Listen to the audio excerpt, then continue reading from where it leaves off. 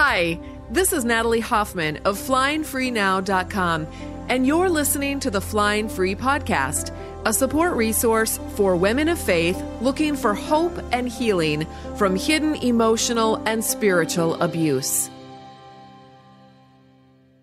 Welcome to episode 223 of the Flying Free Podcast. Today we have Sheila, Wray, Gregoire back with us for a discussion about what our daughters deserve from us as parents and as a Christian community. Sheila is an author, podcaster, and researcher into evangelicalism and sex. She's also the founder of BearMarriage.com, and together with her team, she has surveyed over 32,000 people for her books, The Great Sex Rescue, and her newest book, She Deserves Better. Now, if you want to hear our conversation on her book, The Great Sex Rescue, you can head over to episode 108 of the Flying Free Podcast. Welcome back, Sheila. It's great to be here. Wow, like you got what's that? 115 episodes in between. That's pretty good. I know. For some reason, I thought that I had you on here more than I have. I think this is only the second one, so we need to remedy that. I know because we chat all the time in the background. So yeah, right. Well, okay. You have this brand new book out. I'm so excited about it. Can you give us an overview of it? It's called She Deserves Better. Tell us why you wrote it and some of the research that went into it. Sure. Well, I got to go back in time to The Great Sex Rescue, which, as people hopefully will remember, I wrote because I read Love and Respect and I freaked out. I just completely freaked out because of how abysmally it talked about sex. And I was naively under the impression that I love Jesus, all these other authors love Jesus, so we must all be saying the same thing. And when I read Love and Respect, I realized, holy cow, this is bad. So I have to do something about it. So that began The Great Sex Rescue. We surveyed 20,000 women, 22,000, and we're looking at ways that evangelical teaching can actually affect women's marital and sexual satisfaction and how it can totally mess it up if we're believing toxic stuff. And so I had all these women saying, wow, this is so great. I feel so validated. I feel so free. And that's wonderful. I'm really glad that we got such great feedback. But then people were saying, but now I'm at a total loss. I don't know what to do because all I ever heard was toxic stuff. So I don't want to give the toxic stuff to my kids, but I also don't want the pendulum to swing to the other direction and not tell them anything. So what do I do? So we thought that was a pretty good question. So we surveyed another 7,000 women looking at how their experiences as teenagers and the things that they heard in youth group as teens affect them long term. And which ones are toxic, what we need to get rid of, and how we can talk about this better. I'm so glad you did that. As I was reading through your book, I was thinking, it's not just my daughters that deserve these things. I have 4 daughters. My oldest is 23 and my youngest is 15. But all women deserve these things. I deserve these things. And I feel like I should give some of these. Can I tell what some of these chapters are called so that people know what they deserve? Yeah. She deserves to be set up for success. She deserves a big faith. She deserves to be heard. She deserves to be respected. She deserves the whole story about dating. She deserves to be protected. She deserves to know about her body. She deserves to understand consent. She deserves to exist as a person, not a threat. And she deserves permission to be big. I mean, just those chapter titles alone, I think this book, it's not just for our daughters. This book is for us too, honestly. I know you read it and you just think, poor little 15-year-old me. I know.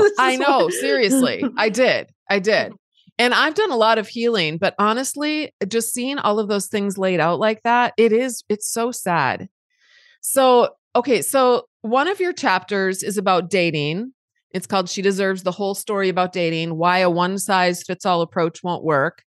So is there a dating rule that works better than others though? And why or why not?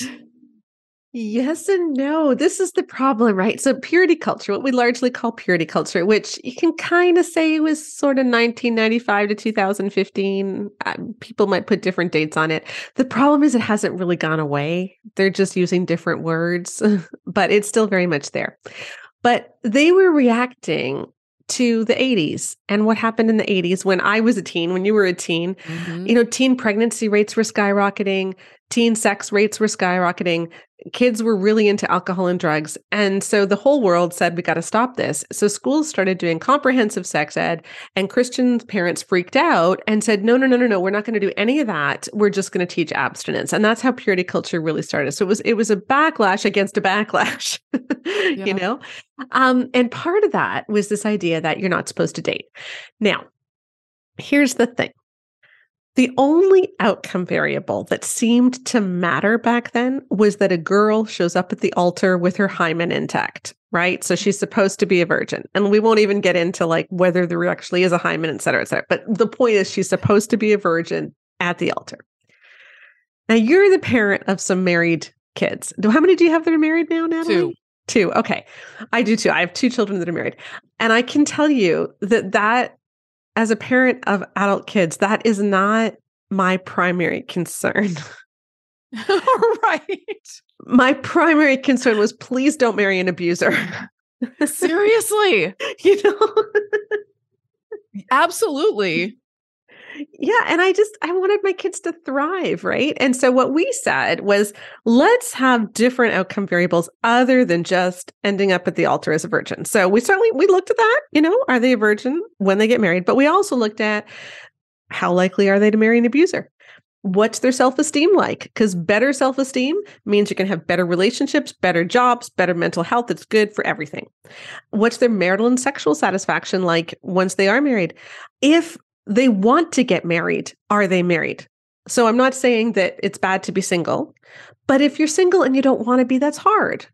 And no one wants that for our kids. So let's look at all these different outcome variables. And when you do that, things get kind of murky because we divided everybody into 4 categories. Okay. So either you were allowed to date or you weren't allowed to date. And then you did date or you didn't date. So you might have been allowed to date, but didn't date, not allowed to date, but did date, etc. So 4 different categories. Yeah. There is no category that scores best on all of our outcome variables. Okay. There's nothing. The one that does the best overall on most of them is being allowed to date, but choosing not to. Yeah. Yeah. And that totally makes sense when you think about it, because they're given freedom to do something, and then they're making their decisions out of that foundation of having autonomy, which is healthy. It's always healthy to have autonomy and choice. Exactly. And if you have high self-esteem, chances are as a girl, you're going to look around, you're going to say, these boys are not worth my time. Yes. And I want to have some part-time jobs. I want to be in the school play. Like I want to be busy. And so I want to be on sports teams, whatever it might be. And so those girls tend to do better. Yeah, that makes sense. And the problem is, as a parent, you can't manufacture that result. The only thing that we can do as parents is really work on our relationships with our kids so that we're talking to them, so that we're empowering them to make those good decisions. But we can't make it for them. Yep. It's hard. It's hard to be a parent. But our kids, going back to the autonomy thing again, our kids do need choice. And I think that as a parent, we've done what we can if we've equipped them with the things that they need to make solid choices for themselves. But then you're right. At the end of the day, they have to be on their own to do that. Okay. So let's talk about clothes, because this is a big one in our circles. And I think there's a lot of confusion and even insecurity about it. So tell us about the long-term effects of the modesty messages on our daughters and how we can talk about clothing choices without causing body image issues or blaming girls for the thoughts that boys might have.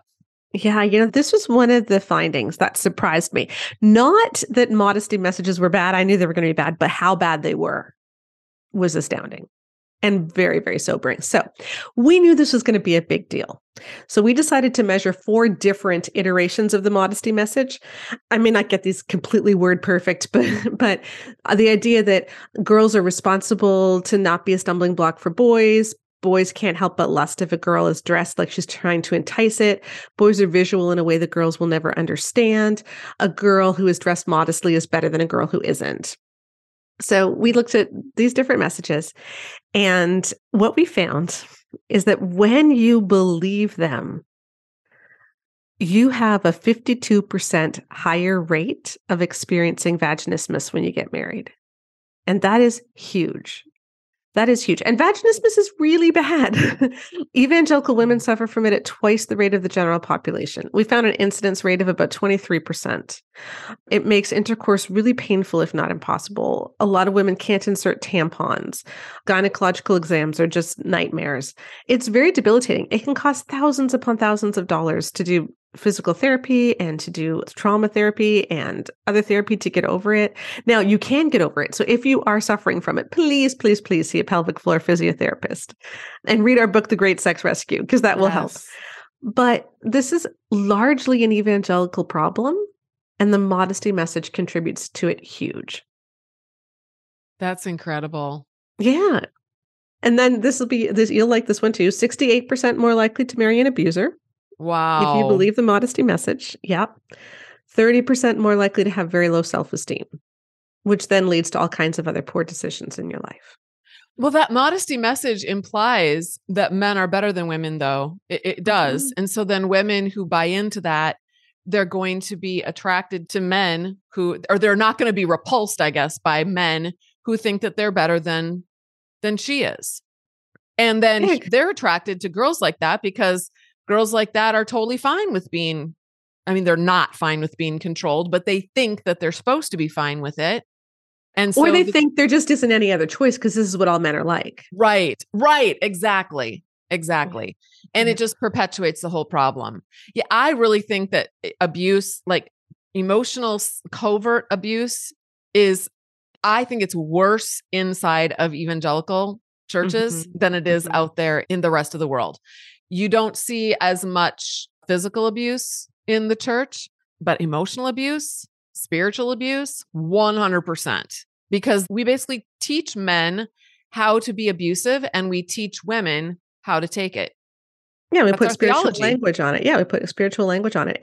And we teach women that if a man treats you badly, you must have done something wrong. Yes. That is the heart of the modesty message, right? So he can't help it. And it's not just that he can't help it. God specifically made him to be visual. God made him to lust and to want you sexually. In the Every Man's Battle series of books, they literally say men just don't have that Christian view of sex. So men were made without a Christian view of sex. That men sin sexually, they get there naturally simply by being male. So this is a male thing. It's not just that men sin, it's that God made them to sin. Yeah. And so if that's true, there's really nothing that he can do about it. And so all of the responsibility for stopping that sin lies on girls' shoulders. And so we need to be careful what we wear. And this was everywhere in our resources, and it still is. There used to be a lot more rules, like, you can't wear a shirt that's more than 2 fingers below your clavicle, or you have to cover your shoulders, or you have to cover your belly. And we don't have those same kinds of rules, but we've replaced it with prettier language, like you need to dress so that your clothing points to Jesus. And so that as you go through life, you're proclaiming the gospel. There is no gospel aisle in Target. Like, I don't know what that means, but when we make it so subjective, it's so much easier to be judgmental. Yeah. Too. Oh my gosh. That's so interesting. Do you think that it's like, what is your sense of this changing right now? Do you think that it's changing? Do you think, or do you feel, I don't know. I hope it's changing. I think that women aren't taking it anymore, but I don't think that pastors and leaders are changing how they think about it at all. Do you remember when Matthew West released that Modest is Hottest song? Like, I think it was 2 summers ago. Yes. And it went really nuts, and there was so much outcry about it, and he eventually took it down. But it was quite clear that he didn't learn the lesson. I heard a podcast with him and Allie Beth Stuckey, who's a conservative commentator, Christian commentator, and they were accusing the people who were criticizing the song as just being triggered because they were abuse victims. But what our study found is that the modesty messages themselves are abusive. Yes. It's not that abuse victims are triggered. It's that this message is abusive to girls. Yep. It teaches them that you are a problem. Your body is a problem. Yeah. And our girls have a right to exist in a female body. That's right. That's right. Not only a right, but it's a beautiful thing. Mm-hmm. Back to that question though, do you think that, I know you do a lot of work on just exposing Christian materials, resources, books that actually have abusive messages in them. Do you think that those are still being sold at higher rates since you started that work? Or do you feel like you've made a dent as far as like just educating people? When it comes to some of the specific books we called out in Great Sex Rescue, I do think we've made a slight dent in love and respect sales. When we I look at hope it. so. Good. There's still some books I'm quite concerned about. I do think that we're raising the conversation. When it comes to books for teen girls, they never sold. There was a whole bunch of them in like the early 2000s. They never sold that well to begin with. And so it's really hard to see where the conversation's going now. All you can really look at is influencers. So who are the influencers on Instagram, on YouTube, on TikTok that teen girls look at today? Because it isn't necessarily like your big name Christian authors or, Yeah. big name Christian pastors. And when you look at these young influencers, they're still saying the same messages largely. Oh, shoot. Yeah, it really is out there. But what you're seeing is that a lot of girls aren't taking it. And I think that's true in wider evangelicalism is Matthew West didn't know there was anything wrong with his song. And he was completely surprised by the outrage. And a lot of people were surprised by the outrage and very upset at the outrage. But there was outrage. Yeah, good. Whereas 10 years ago, there wouldn't have been. So I think the grassroots is working, like all of us together are working. This podcast, my podcast, getting the word out there to people that there are alternatives, that is working. But I don't think we're making a dent much in the seminaries or in the individual like in big name pastors. I think in some individual ones, definitely, but not the big name ones. I feel like that's going to be a long-term thing as churches just kind of implode in on themselves because of what they're doing. And then eventually they'll have to make changes at the top. But okay, so is this a book that I would buy and give to my daughter? Or is this a book that I would buy and learn about and then share things with my daughter? What do you think? I think ideally read it first. First of all, because you probably need to reparent yourself. I think we all do, and work through, because it's really 100%. hard to parent well if we haven't worked through our own stuff from our teen years. And often we don't realize how much this stuff affected us. So, read through it, see what messages you were taught. For my daughter, Rebecca, who's one of my co-authors, the stuff that really stuck with her was the modesty message, because she got that so big and it kind of triggered a mini eating disorder in her because she thought she was fat, even though she wasn't. Wow. Because Dana Gresh had written an article about how you need to be able to pinch an inch of fabric on your pants or else they're not modest. And my daughter was really slim, but she was curvy and she had thighs and it was impossible to pinch an inch. So she went on this, without me realizing it. She went on I will only eat seeds for lunch and things for a while there. So sad. It really is heartbreaking. So for her, that was it. For me, I grew up before purity culture, right? But the messages that really hit me were more about emotions and how you're not supposed to have boundaries because Jesus gave up everything for you. Yep. Natalie, he gave up everything, Natalie. Yep. That's what I heard too. So you need to be able to give up everything for other people. If you're not willing to sacrifice for others, Natalie, then you don't love Jesus. You're being selfish. And that's what I needed to work through because I didn't know how to have boundaries. We learned, Jesus first, others second, you last. The JOY acronym was really big. That's not even biblical. I know. Jesus said, love others as you love yourself. We're not at the bottom. But we were just taught that we don't matter and you can't trust your emotions. I remember hearing about how you need to make decisions based on faith, not on feelings, because feelings will lie to you. The heart is deceitful and wicked above all things. Yep. And those were the things that I struggled with. So I think we all struggle with different things. So it's worth reading the book to figure that out. And then if your daughter is like 16, 17, 18, totally have her read it. Totally. Even 15.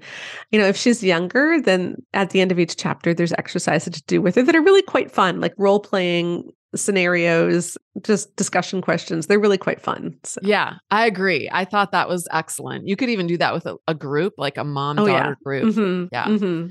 Okay, so what about sex? Is there a way that we can talk about sex with our daughters without idolizing virginity or creating sexual anxiety and shame? Yeah, just tell the truth. Because this is what we haven't done. Do you remember the movie Mean Girls? Did you ever see that movie? I never saw it. Yeah. No, Okay. I didn't Well, see it. I know what you're talking about though. but I'm sure that a lot of you listeners will. So I will tell the scene anyway. So there's this classic scene where the burly gym teacher is giving a sex ed talk and he says, don't have sex because you will get pregnant and you will die. And that is largely the message that is in all of the books that were given during purity culture. In Dana Gresh's book, And the Bride Wore White, she wrote, no babies ever. Shannon Etheridge in Every Young Woman's Battle said, if you want to hold your grandchildren in your arms one day, then you need to protect your purity now. Josh McDowell, in his intro to that, talked about how if you have sex, you have such a higher likelihood of dying. And this was the message that was given. If you use a condom, there's 13 steps to using a condom, and so it won't work. I don't even know what the 13 steps are. Like, is one of them getting in the car to drive to the drugstore? Like, I literally cannot think of what could possibly be 13 steps. That's so funny. The thing is, none of that was true. Right. Condoms are remarkably effective. Even with imperfect use, they're still over 80% effective at protecting from pregnancy, and they're very effective at protecting from most STDs. We have vaccines for some STDs now. All of our kids will have friends who are having sex, who are not dead, and who are not pregnant, and who are not rendered infertile.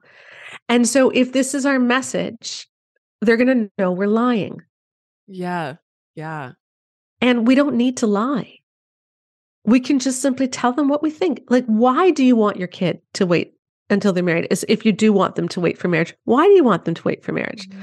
Well, it's because, look, sex is really serious. Like, it's very vulnerable. I don't want you to be that vulnerable with someone who hasn't actually committed to you.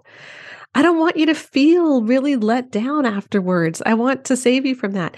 When you have sex, you can feel like you're really close and connected, and it can mean that you miss red flags in other areas of your relationship. Before you get married, I want you to know that this person is safe. I want you to go grocery shopping with them. I want you to make meals with them. I want you to play with children with them to see how they are with kids. Yeah. I want you to see if they can clean a toilet. I want you to like, let's talk about what it is that you want for your kids and just tell them the truth. Yeah.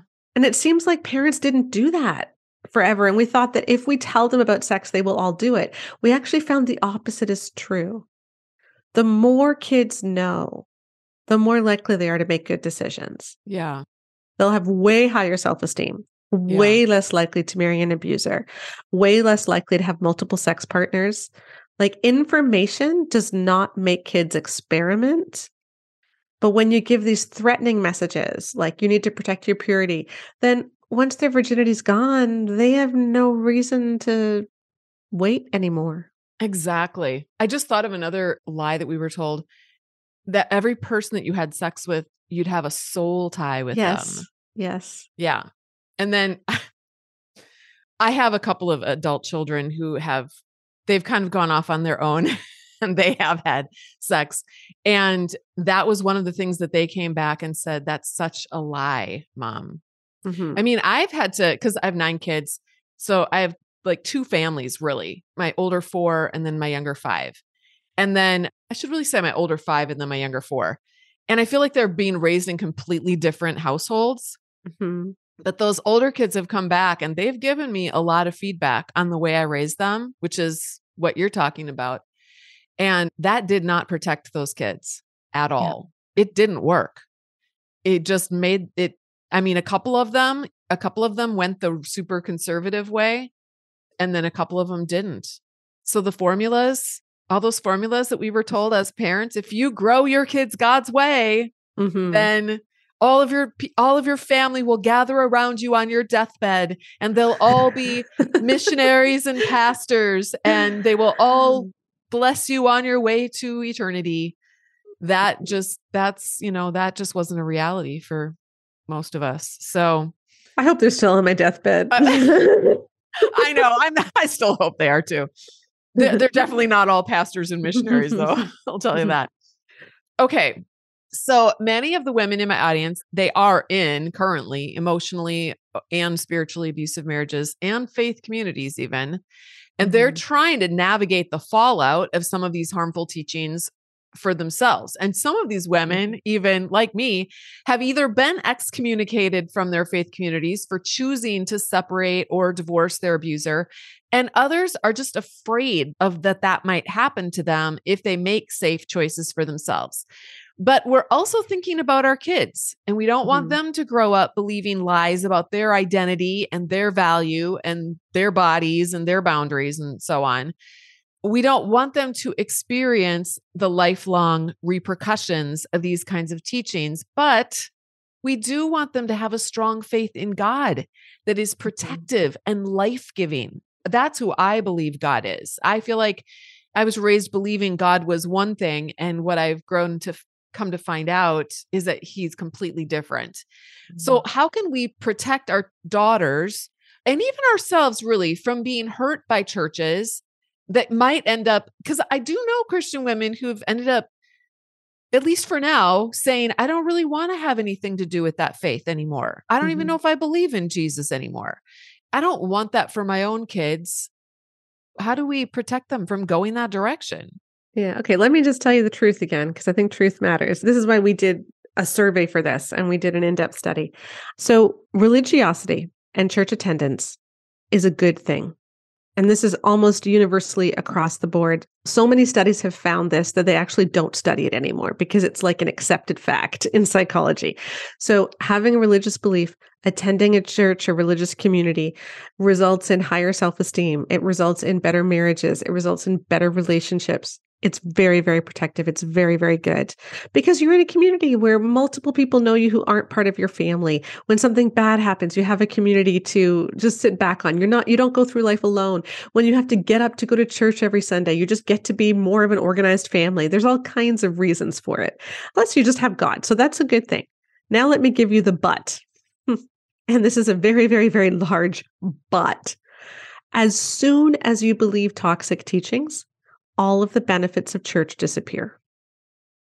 Wow.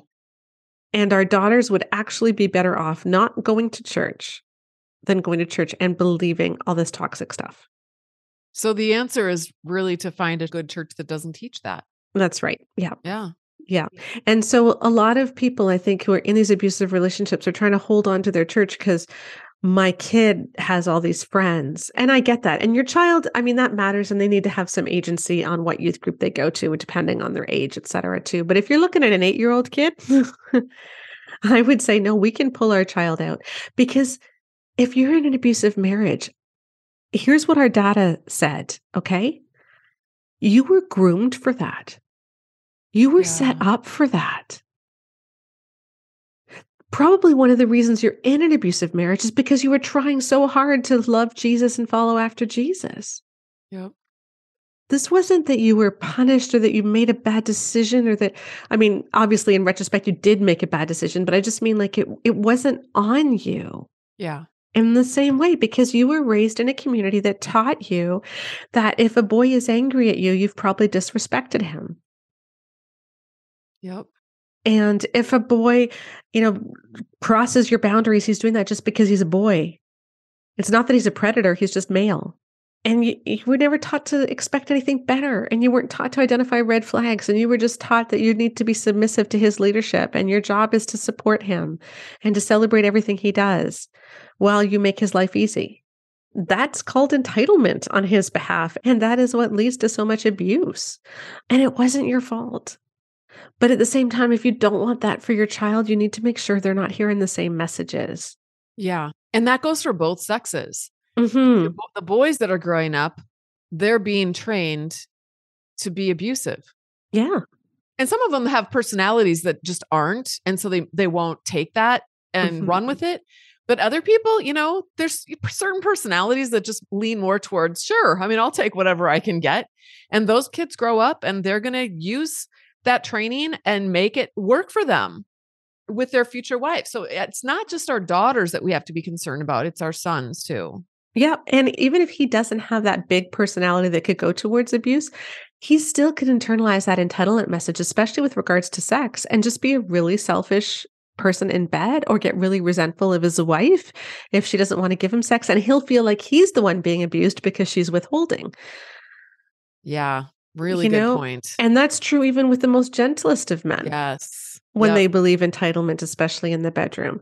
So, we need to ask ourselves, what kind of people are my children being exposed to, and what sorts of potential marriage partners are they going to meet in the religious group that I am currently in?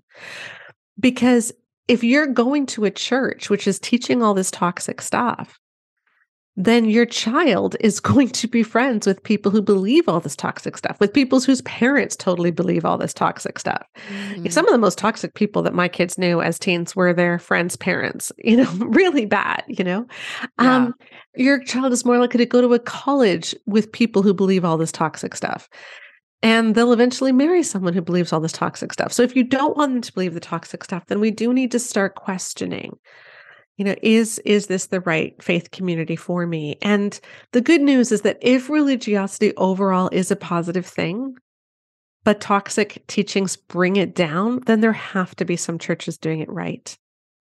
Or at least some communities that are open to healthy teachings. And so there's a lot of people who hate the toxic stuff. Get a bunch of your friends and just go populate one of the small churches down the road that, has the sweetest little old ladies making potlucks. There you go. They would love to have you.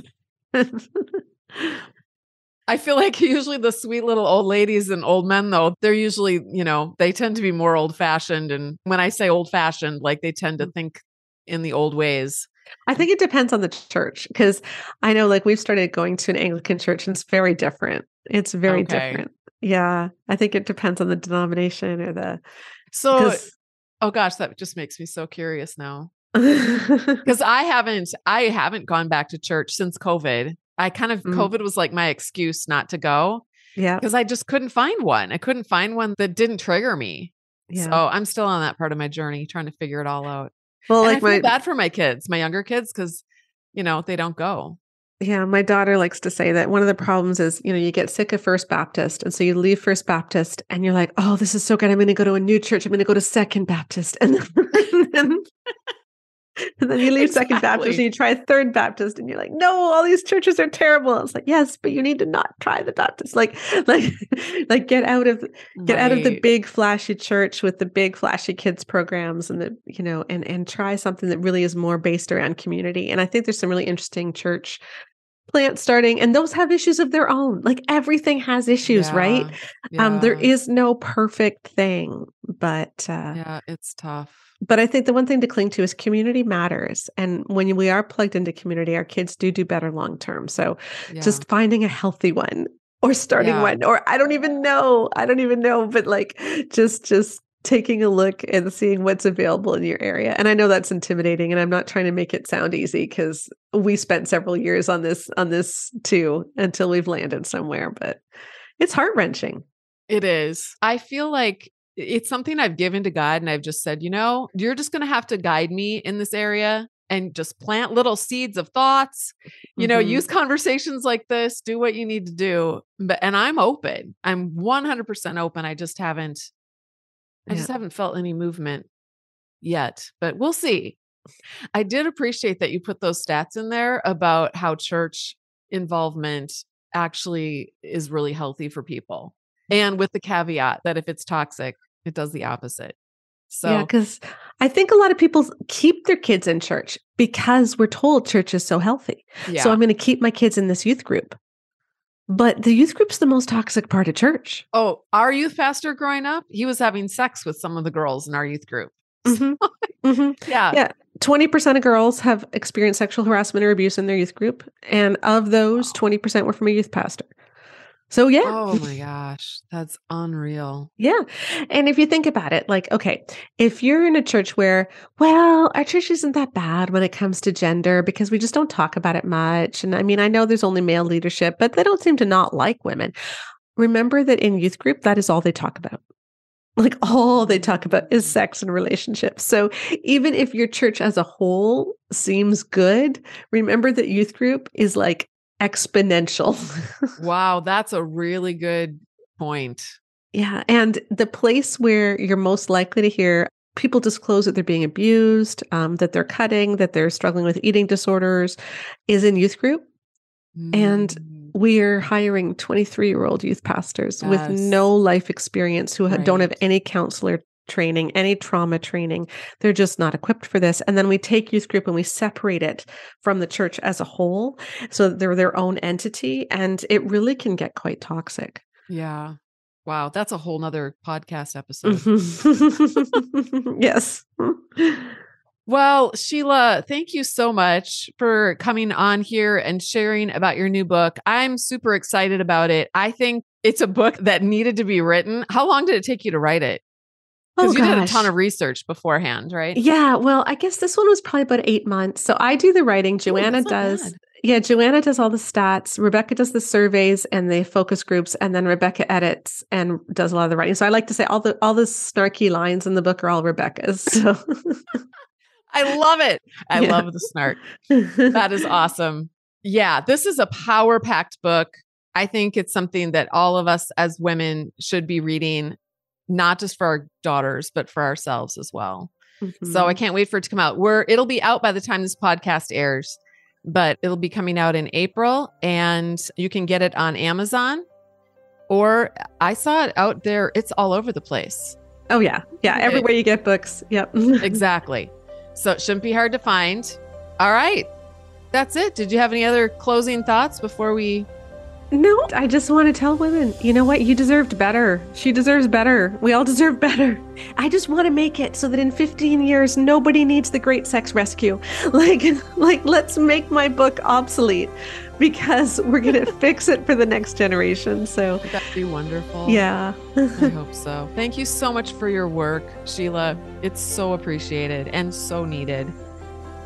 Hey, beautiful butterfly. Thank you so much for listening. If you liked this episode, be sure to subscribe and then consider leaving a rating and review so others can find us.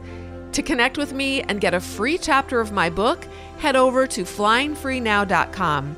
And until next time, fly free.